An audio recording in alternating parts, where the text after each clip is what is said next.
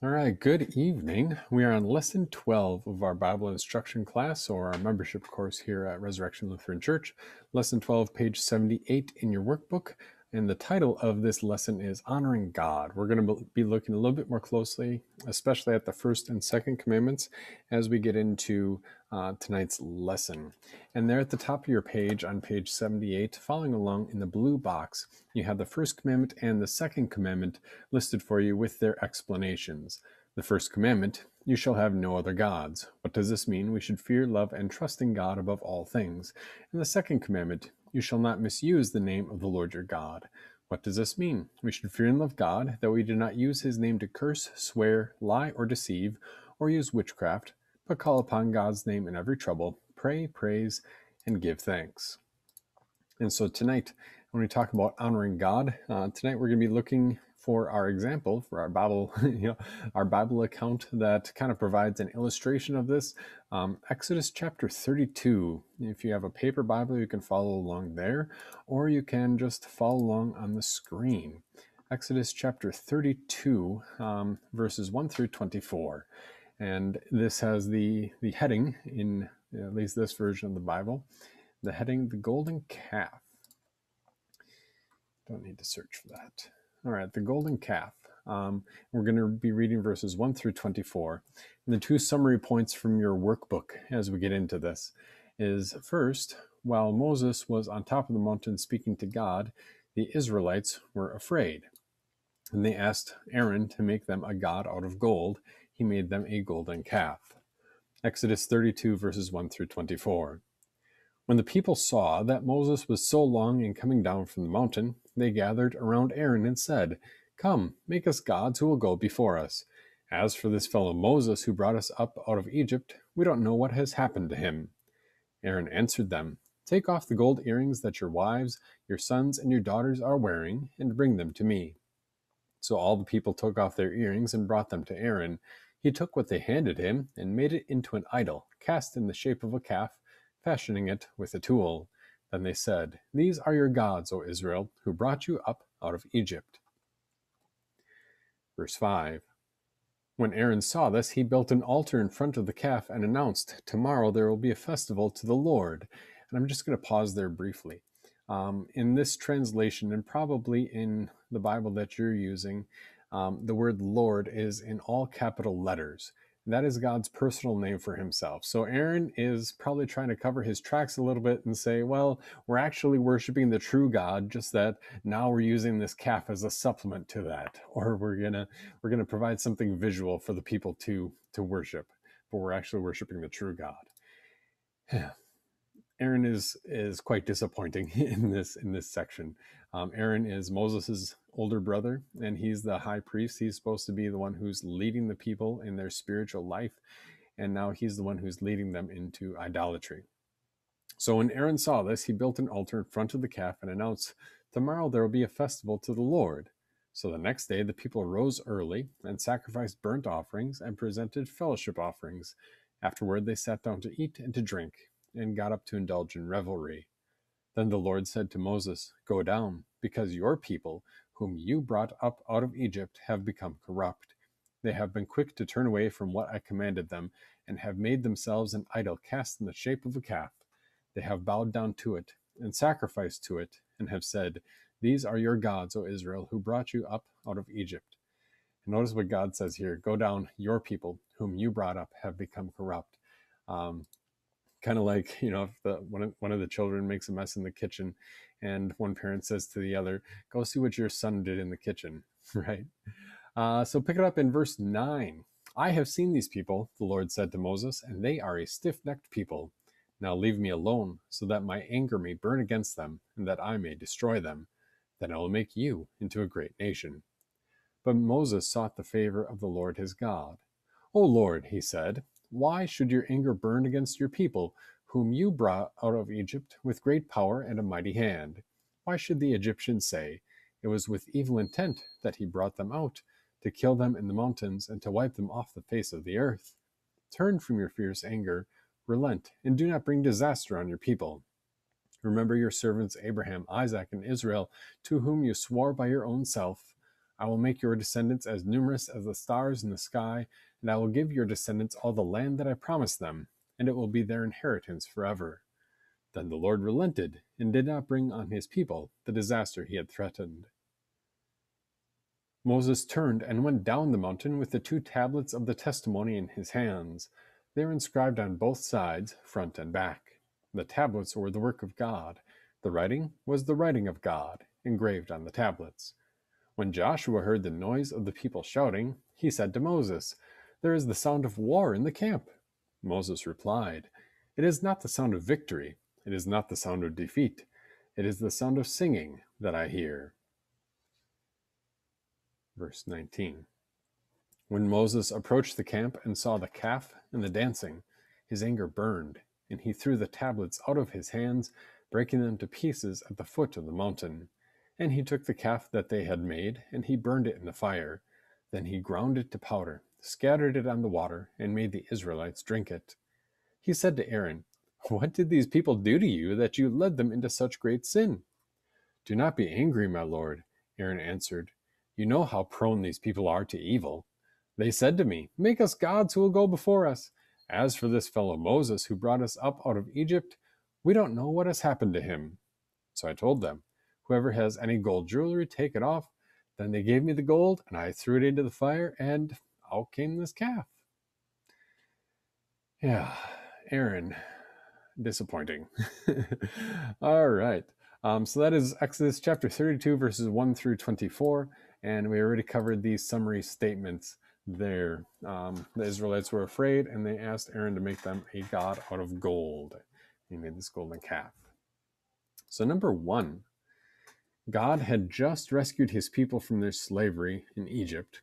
He had worked many amazing plagues to rescue them, and he even parted the waters of the Red Sea so that they could cross over on dry ground. But once Moses was gone for a little while, what did they want Aaron to do? Pretty simple. Well, make them a statue. We don't know where he is. Make us a god who will go before us. Make a statue who will be our God. Not good. Yeah, understatement of the day, right? Number 2, Aaron went along with their idea, and he made a statue of a calf made out of gold. Whom did the people say that the newly made statue was? That was verse 4. We'll look at that briefly. Scrolling back up. Here we are. So Aaron took what they handed him. He made it into an idol cast in the shape of a calf. He fashioned it with a tool. Then they said, "These are your gods, O Israel, who brought you up out of Egypt." So what did the people say? They said, "These are the gods who rescued them from Egypt." Not a good idea. So in the explanation to the first commandment above, Martin Luther said that we should fear, love, and trust in God above all things. And we're going to look at our supplemental passages from Proverbs 8, Psalm 86, and Psalm 34 to talk about what it means to fear God. So lesson 12, on your screen there, Proverbs 8, verse 13, the first part. The fear of the Lord is to hate evil. Okay. So a proper disgust and a proper hatred for what God hates. That's the proper use of the word hate. It's to hate something that is evil, to hate what God hates. And then secondly, Psalm 86 verse 11, "Teach me your way, O Lord. I will walk in your truth. Give me wholehearted commitment to fear your name." So there, this fear of God is connected with a wholehearted commitment that we don't fear anything as much as we fear our God. And then finally, Psalm 34, 11 through 14. "Come, children, listen to me. I will teach you the fear of the Lord. Who wants to find pleasure in life? Who would love to experience many good days? Guard your tongue from evil and your lips from speaking deceit. Turn from evil and do good. Seek peace and pursue it." So the content of the fear of the Lord, I will teach you the fear of the Lord, he says in verse 11. And then verses 13 and 14 talks about what the fear of the Lord is. Guard your tongue from evil. Guard your lips from speaking deceit. turn from evil and do good, seek peace and pursue it. Which hopefully gets us a little bit closer to our definition. Our key term, to fear God, means respecting God and his power and his will for us.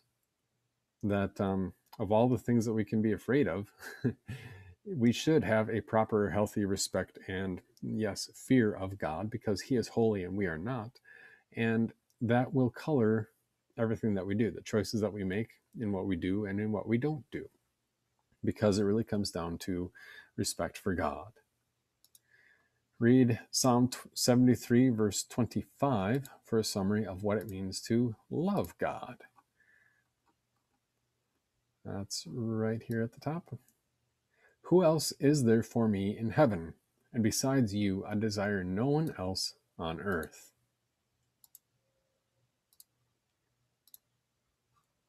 So loving God means valuing God and what he has done for us more than anything else in our lives.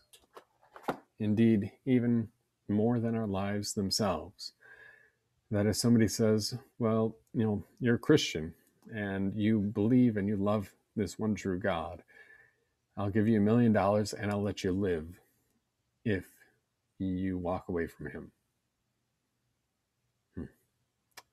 If I were to do that, that wouldn't be loving God above everything. That would be loving my own life and even loving personal gain more than loving my God, loving our God. Then finally, Psalm 124 and verse 8 and Psalm 121 to talk about trusting God. Psalm 121 is one of my favorites, and these two together are just beautiful reminders. Psalm 124 verse 8, our help is in the name of the Lord, the maker of heaven and earth. And Psalm 121 verses 1 and 2, I lift up my eyes to the mountains. Where does my help come from? My help comes from the Lord, the maker of heaven and earth. So our key term, to trust God, means relying on God more than anything else, and recognizing that, yes, God still is the one who provides for us in everything that we need, and he often does so in intermediary ways. He provides you a job so that you can pay the bills and keep a house and have food on the table. He provides a government so that there is some measure of peace and stability in our country, that sort of thing, where God hides his work and he doesn't work directly very often. He sets up authorities in our lives that will provide these things for us. Okay. Number 3. We have one more key term here, the term idol. So we don't always fear, love, and trust God above all things. When we fail to do that, we create an idol, that is a false god, for ourselves, like the Israelites did with the golden calf statue. So our key term, an idol, or a false god, is anything that we fear, love, or trust more than the true God. Number 3, Joshua 24, verses 14 and 15, and Luke 16, verse 13. The question, what sorts of things do people make into idols? That is, false gods. Joshua 24 is there on your screen. Joshua said to the Israelites, now therefore, fear the Lord and serve him wholeheartedly and faithfully. Remove the gods that your fathers served in the region across the river and in Egypt, and serve the Lord. But if you see no benefit in serving the Lord, then choose for yourselves today whomever you will serve, whether the gods that your fathers served beyond the river, or the gods of the Amorites in whose land you are living. But as for me and my household, we will serve the Lord. Beautiful statement of faith. And Luke 16, verse 13, Jesus said, no servant can serve two masters. Indeed, he will either hate the one and love the other, or he will be devoted to the one and despise the other. You cannot serve both God and mammon. Mammon is a Greek term for, basically the things of this world. Anything visible or physical that you can see and touch. Yeah. All right, now we're set up for our next one. Let's see. So what sorts of things do people make into idols or false gods? the verse from Joshua, as for me and my, he says, throw out the gods that your forefathers had served. And then Jesus said, you cannot serve both God and mammon.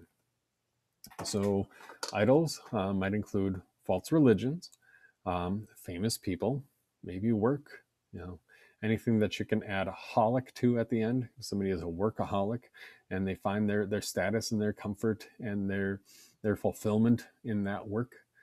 Maybe school friends, money or power or the things that money can buy, the status, the clothes, the cars, the stuff, all the electronics all the time, whatever it may be. Where does our attention go? Where do our thoughts go?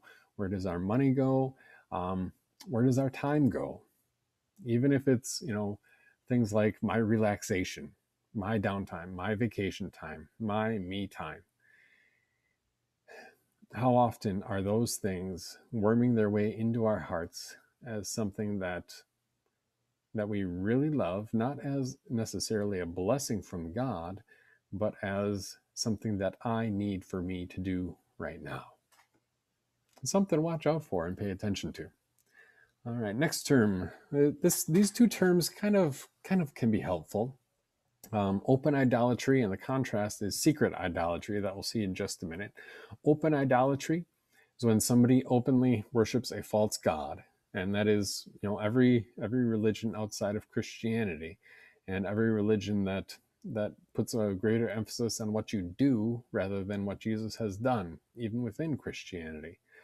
So when someone openly worships a false god, such as worshiping a statue, practicing a false religion, following superstition, and buying into that, that's open idolatry. The contrast would be secret idolatry. When someone privately worships a false god and privately trusting money to take care of them, making work or fun or relaxation more important than God. It's easy to talk about trusting in God when you have a job and you've got cash in the bank and all the bills are current and you're even ahead on some. It's easy to trust God when the pantry is full. But how much of that trust in God is really trust in the things that we can see and the things that we can count and the things that we can measure? And one of the prophets, I think it was Zephaniah. I'd have to go back and look. It's only 3 chapters long. Or maybe it's Habakkuk chapter 3, where he says, even when things are not happening as they should. Habakkuk 3. Is this the one? Oh, beautiful. We're going to call an audible here. Habakkuk 3, verse 17 and 18. Though the fig tree does not bud, and there are no grapes on the vines, though the olive crop fails, and the fields produce no food, though there are no sheep in the pen and no cattle in the stalls, yet I will rejoice in the Lord. I will be joyful in God, my Savior.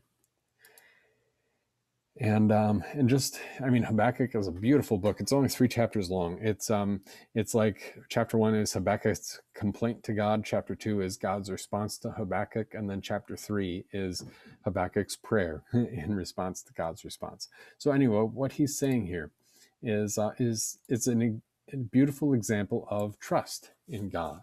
That even though he doesn't see how God is going to continue to provide for him, he says, even though that's the case, I will still rejoice and be joyful in God, my Savior. All right. So secret idolatry, when someone privately worships a false god, such as trusting money and the things that we can see to take care of us, rather than trusting the God who wants to work through those. Number 4, what makes open idolatry so dangerous? A couple of ideas. You could probably come out, name 1 or 2 things. Maybe just the fact that it's idolatry. Well, it easily spreads. It easily spreads, and other people will join in, and other people will lead you away and reinforce your thinking. And what makes secret idolatry so dangerous? Well, it's hidden. It can erode and eventually destroy our faith in God.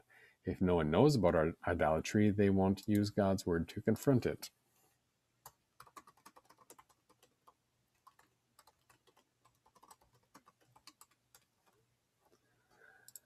Next part, just above the bottom box there on page 79. One way to sin against this knowledge, this commandment, is to completely ignore the natural knowledge of God that we are all born with. Read Psalm 53, verse 1a, which addresses an atheist. And that'll be right here. Psalm 53, verse 1.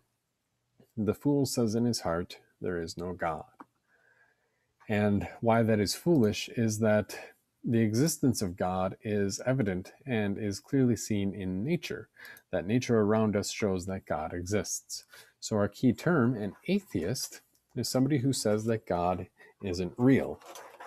Previous generation, you might say, well, yeah, previous generation would be like Richard Dawkins or Christopher Hitchens. They're very vocal, and I can't think of anybody else offhand from even before them. But more modern people who are still very active and ardent atheists today, maybe the best example would be Sam Harris. He even has his own podcast, and he's very popular because he appeals to human reason.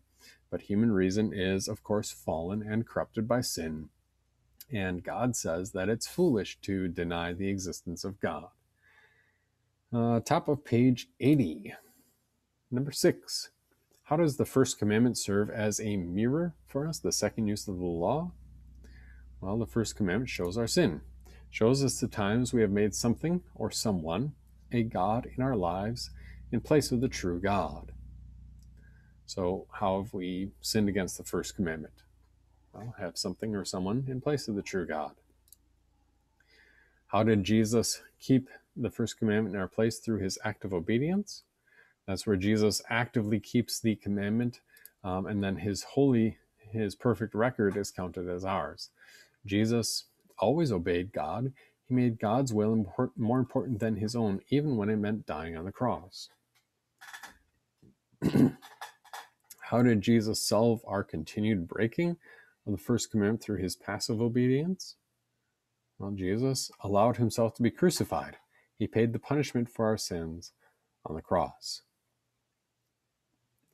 And number 9, how did the first commandment serve as a guide, the third use of the law for us, a guide for thankful Christian living? We talked about this back in lesson 11. You can check that out on the podcast or at YouTube as well, or just page back in your workbook. How does the first commandment serve as a guide for us? Well, out of thanks to God, we keep God as our top priority. All right, and that's a thankful, joyful thing for a Christian to do. And so the green box there on page 80, honoring the true God means, yes, on the left-hand side, fear, love, and trust in God above all things, and refrain from, on the right-hand side, refrain from worshiping false gods, refrain from denying the Trinity, because if you deny the Trinity, then it doesn't matter what you call that God, but then you're not worshiping the true God. The only one true God is the triune God as revealed in the Bible. Or finally, if we were to trust in wealth, our possessions, intelligence, or other people more than God, and that list could go on for a very long time. But if we trust in anything more than we trust in God. Next part, Matthew 7, verses 15 through 23, Jesus warns against false prophets.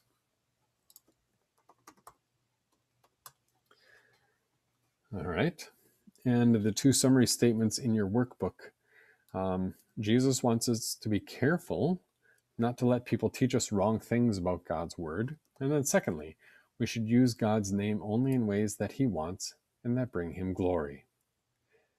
Beginning in verse 15, highlighted on the screen. Watch out for false prophets. They come to you in sheep's clothing, but inwardly they are ferocious wolves. By their fruit you will recognize them. Do people pick grapes from thorn bushes or figs from thistles? Likewise, every good tree bears good fruit, but a bad tree bears bad fruit. A good tree cannot bear bad fruit, and a bad tree cannot bear good fruit. Every tree that does not bear good fruit is cut down and thrown into the fire. Thus, by their fruit, you will recognize them. Not everyone who says to me, Lord, Lord, will enter the kingdom of heaven, but only he who does the will of my Father who is in heaven. Many will say to me on that day, Lord, Lord, did we not prophesy in your name, and in your name drive out demons and perform many miracles? Then I will tell them plainly, I never knew you. Away from me, you evildoers. All right, this is the word of our God from Matthew 7, verses 15 through 23. Number 10, to what does Jesus compare a false teacher? Talking about a wolf wearing sheep's clothing and a bad tree bearing bad fruit. You can see the results of what they teach. And that's one thing that I probably could make a little bit more clear in some sermons or whatever, that the purpose, one of the effects rather of the Christian faith should be relief and joy. One of the effects of false teaching will be a sense of panic and worry and guilt. And if you're feeling guilt, talk to your pastor, because their pastor should point you to Jesus. If your pastor points you back to what you should do or what you should not do, then you're in the wrong place.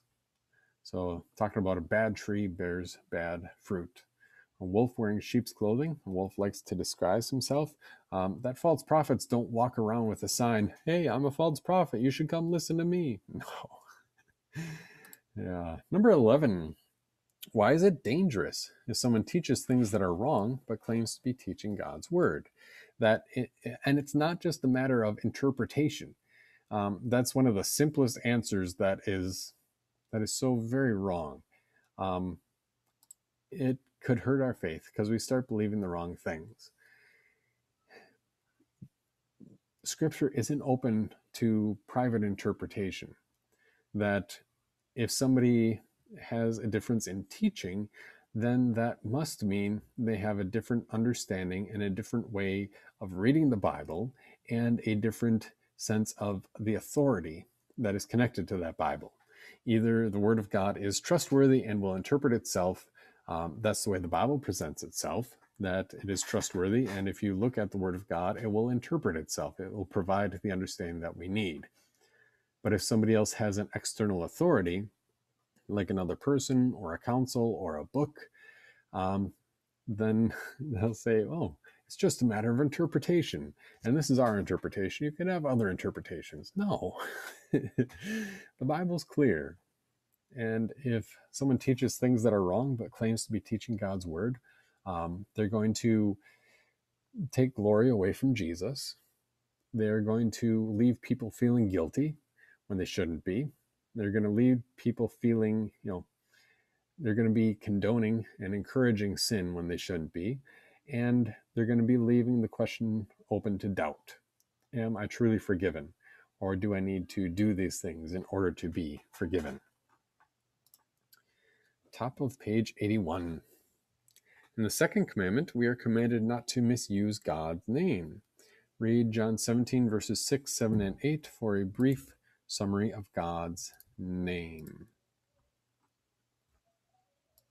That's right here. John 17, verses 6 through 8, Jesus prayed, I revealed your name to the men you gave me out of the world. They were yours. You gave them to me, and they have held on to your word.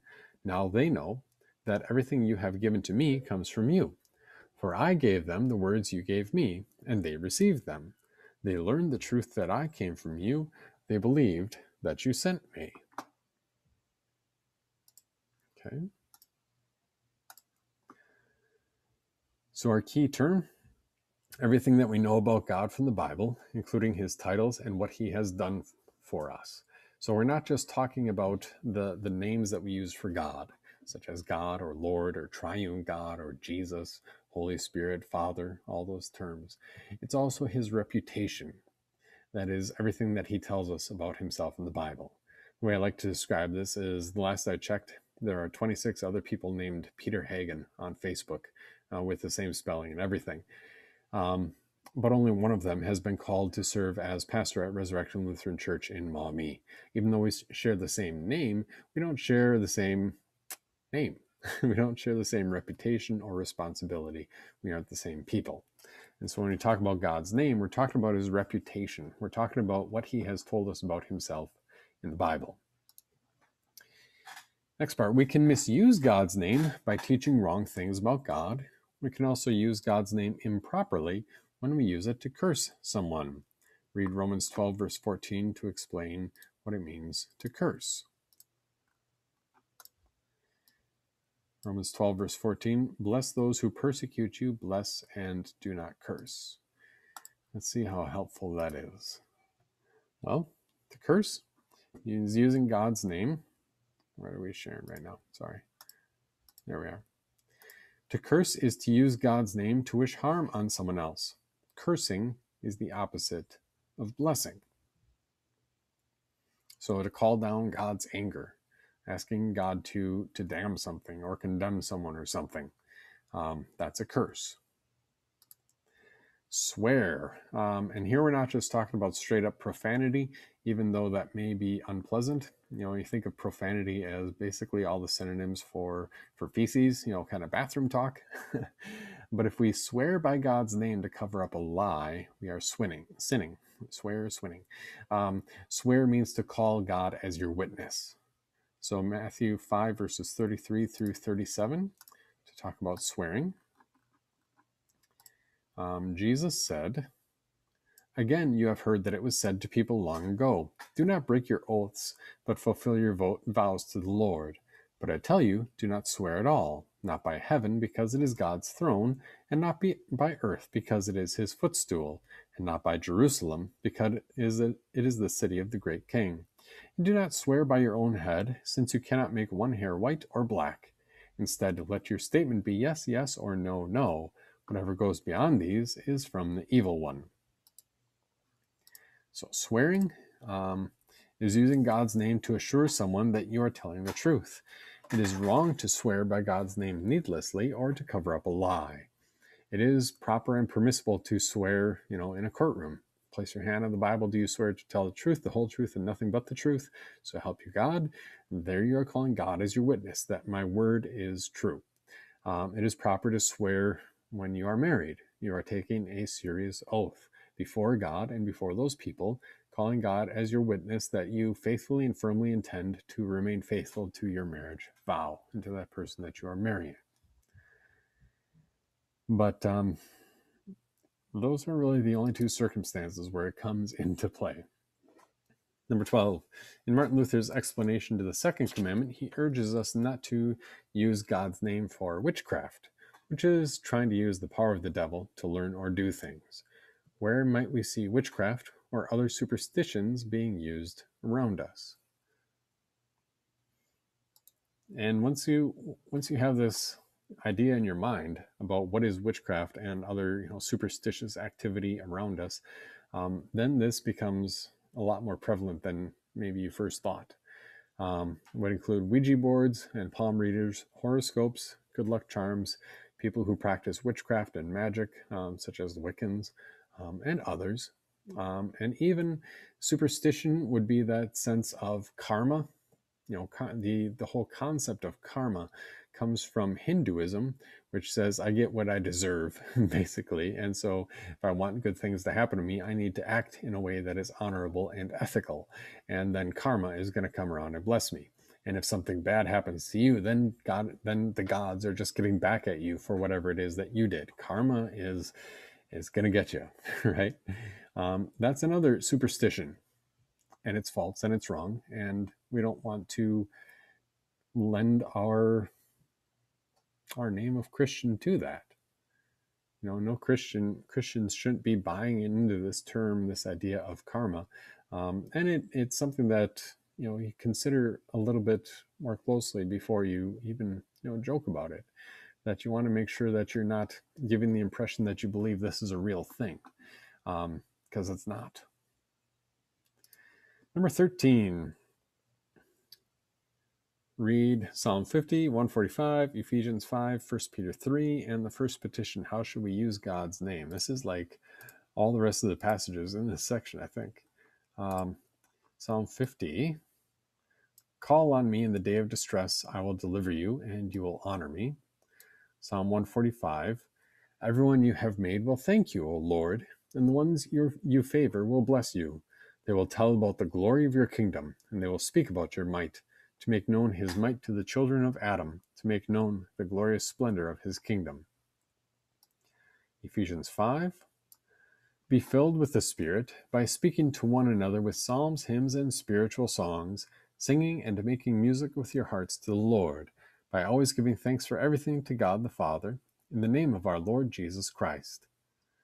And 1 Peter 3, going on to the top of the next page here, I believe. Regard the Lord, the Christ, as holy in your hearts. Always be prepared to give an answer to everyone who asks you to give the reason for the hope that is in, let's scroll back up here, for the hope that is in you, but speak with gentleness and respect while maintaining a clear conscience. And there at the bottom of page 81, the first petition to the Lord's Prayer, hallowed be your name. What does this mean? God's name is certainly holy by itself, but we pray in this petition that we too may keep it holy. How is God's name kept holy? God's name is kept holy when his word is taught in its truth and purity, and we as children of God lead holy lives according to it. Help us to do this, dear Father in heaven. But whoever teaches and lives contrary to God's word dishonors God's name among us. Keep us from doing this, dear Father in heaven. So number 13, how should we use God's name? Well, to ask him for help, to praise and thank him, and to tell others what he has done for them. Top of page 82, number 14. When is the expression, oh my God, a sin against the second commandment? Definitely something worth thinking about when using it to show surprise or as a casual reaction. Like if you could substitute the word wow or ooh, ouch, then that would be an inappropriate time to be using God's name. When, number 15, when is it appropriate to say, oh my God? Well, when it's used as a very short prayer and with sincerity. Yeah, my God, why have you forsaken me? Prayer of Jesus from the cross. That was not him sinning. That was him crying out directly to God in prayer. Which kind of leads us into that that chart on page 82, if you're following along here. It's in green, that God's name is everything that God reveals about himself in his word in order to bless and save us. That means we use his name to call on him in times of trouble, to pray regularly, to praise him, and to give thanks. And that means we also refrain from cursing, that is, calling down God's judgment on someone or something, swearing, calling God as our witness when it is not, a legal obligation of standing and getting married or testifying in court. We don't use God's name to lie, that is, especially when it comes to doctrine and teaching, to say that something is Christian truth when it actually isn't, is dangerous and wrong. We don't use God's name superstitiously as though it's a magic charm. And if we just say the right thing and do the right thing, before we leave on a trip or whatever the case may be, then God will make sure that we show up there safely and on time. We don't use God's name in just plain and simple, we don't get involved in the occult. That is, magic, basically. And we don't use God's name. We don't neglect to use God's name. That God gives us his name so that we use it to call upon him, to pray, praise, and give thanks. So number 16, how does the second commandment serve as a mirror for us? Well, it shows that we have misused God's name and haven't used it to praise him as we should. How did Jesus keep the second commandment in our place? Through his act of obedience for us. Jesus perfectly used God's name to praise him and tell others what God had done for them. Number 18, how did Jesus solve our continued breaking of the second commandment through his passive obedience? When Jesus died, he allowed himself to be crucified. He paid the price for every time that we have misused God's name. And how does the second commandment serve as a guide for thankful Christian living for us? Well, we want to use God's name properly to thank Him, especially by sharing what He's done with all people. Connection question, top of page 83. Number 1, agree or disagree? Anytime we sin, we are also breaking the first commandment. The first commandment, you shall have no other gods. What does this mean? We should fear, love, and trust in God above all things. Agree or disagree? What do you think? Well, yes, because anytime we sin, we're making our own desires our false God. We are dismissing what God says in His Word and saying, but this is what I want to do right now, and it's not going to hurt anybody, and it's just me, and I've got the right to do this because fill in the blank, because whatever, any sort of the logical, irrational, and sinful explanations that people would have for avoiding listening to the Word of God. And then letter B, false gods threaten to push God out of your heart and can be different for each individual. Identify some of those false gods that threaten you. What steps can you take to refocus your heart on the true God? Actually, we'll borrow this guy. Copy, paste. False gods, there, think about emotion, attention, time, money, and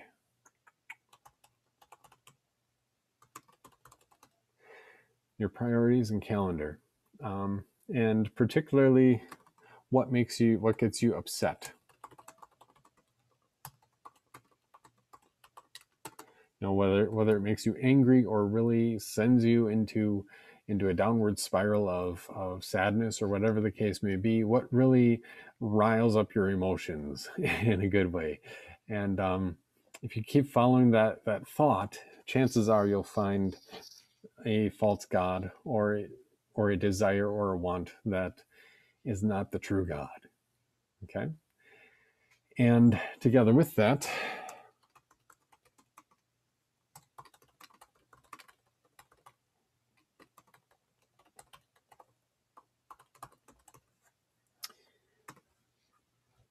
we also offer, because the issue of money is one that is of ongoing worry for a lot of people. And yeah, I'll just leave it at that for a lot of people. And it's something that we need to be very wise about in our use of it. And I encourage you to check out our home finance webinar. If you go to our website, raisedwithjesus.com or resurrectionmommy.com, then our home finance webinar is there. You will need a workbook. We have workbooks available at church, or of course, contact me, Pastor Hagen, and I can get one for you. But I encourage that, especially for all newlyweds. I encourage to go through that, work through that together, as well as, if it's just something that you and your spouse have never sat down and talked about together, or even if you're on your own. It can work for singles, can work for teens, can work for anybody. To talk about how do we use this tool of money that God has given us to be a blessing. How do we use this properly so it, misuse of it doesn't destroy our lives and bring shame to our name and to the name of our Lord. Okay, so check that out at our website, and contact me if you'd like a copy of the workbook. There's even a contact form on our website. Just go to raisedwithjesus.com and keep scrolling on down, and you'll see it. So homework, there in the box on page 83, review pages 46 to 58 and 248 to 253 in the Catechism, number of terms that we learned tonight, and some other reading in the Catechism. If you have any questions, be sure to contact me, Pastor Hagen, PastorHagen, at iCloud.com, or 419-262-8280. And finally, if you haven't subscribed yet, check out Raised with Jesus, the RWJ Daily. If you just search for RWJ in your podcast app, you'll find all 3 of our podcasts. So RWJ Daily, Raised with Jesus, and RWJ Membership is the recordings from this class. I want to thank you for participating tonight or today, anytime. God bless your day.